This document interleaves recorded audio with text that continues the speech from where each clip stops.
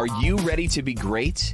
Stop letting self-doubt, insecurity, and fear prevent you from building your business. This morning, wake up to success. Here's John Preston.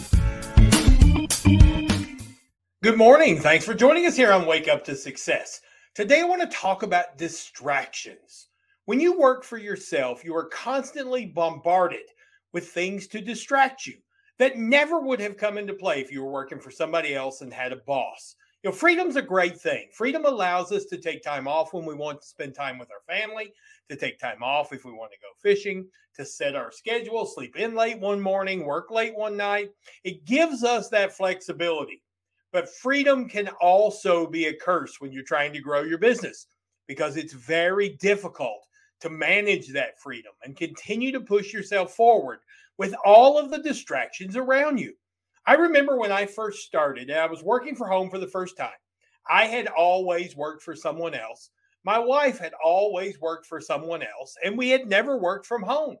So when my wife found out that I was going to be at home every day, she started putting together to-do lists.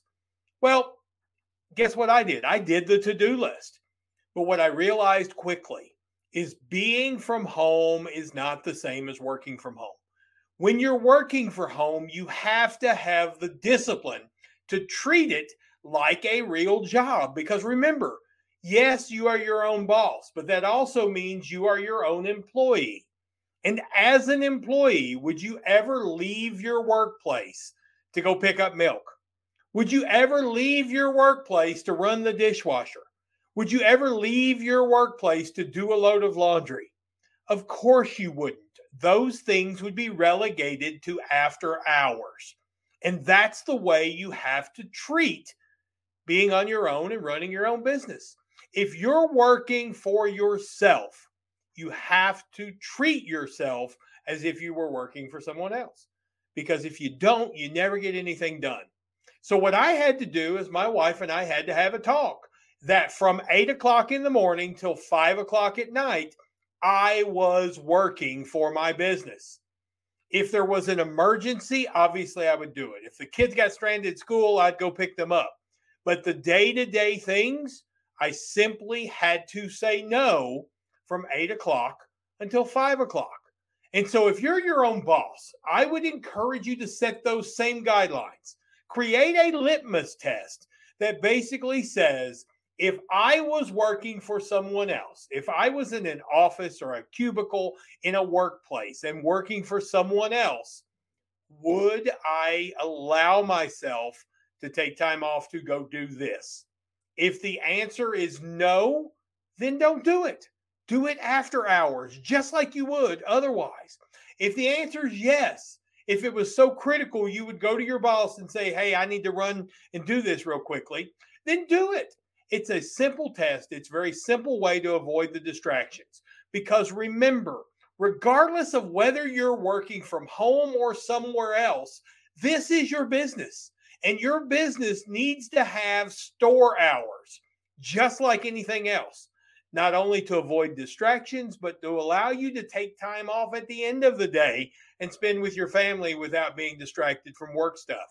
So set those hours and quit allowing those distractions to become excuses, because excuses can stop you from moving forward and can end your dreams before they ever start.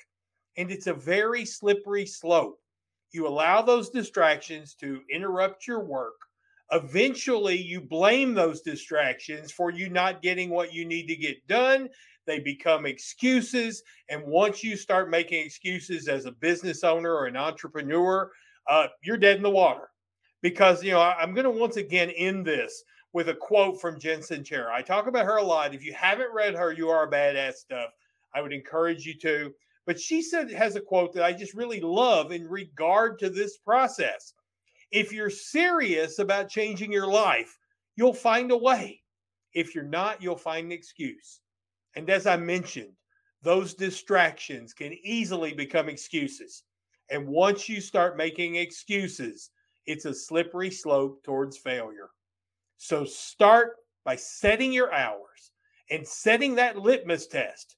If this wouldn't distract me at an office working for someone else, it's not going to distract me when I'm working for myself, because then that freedom can really become the tool that catapults you to where you want to be, because you're in control and not these distractions which derail you.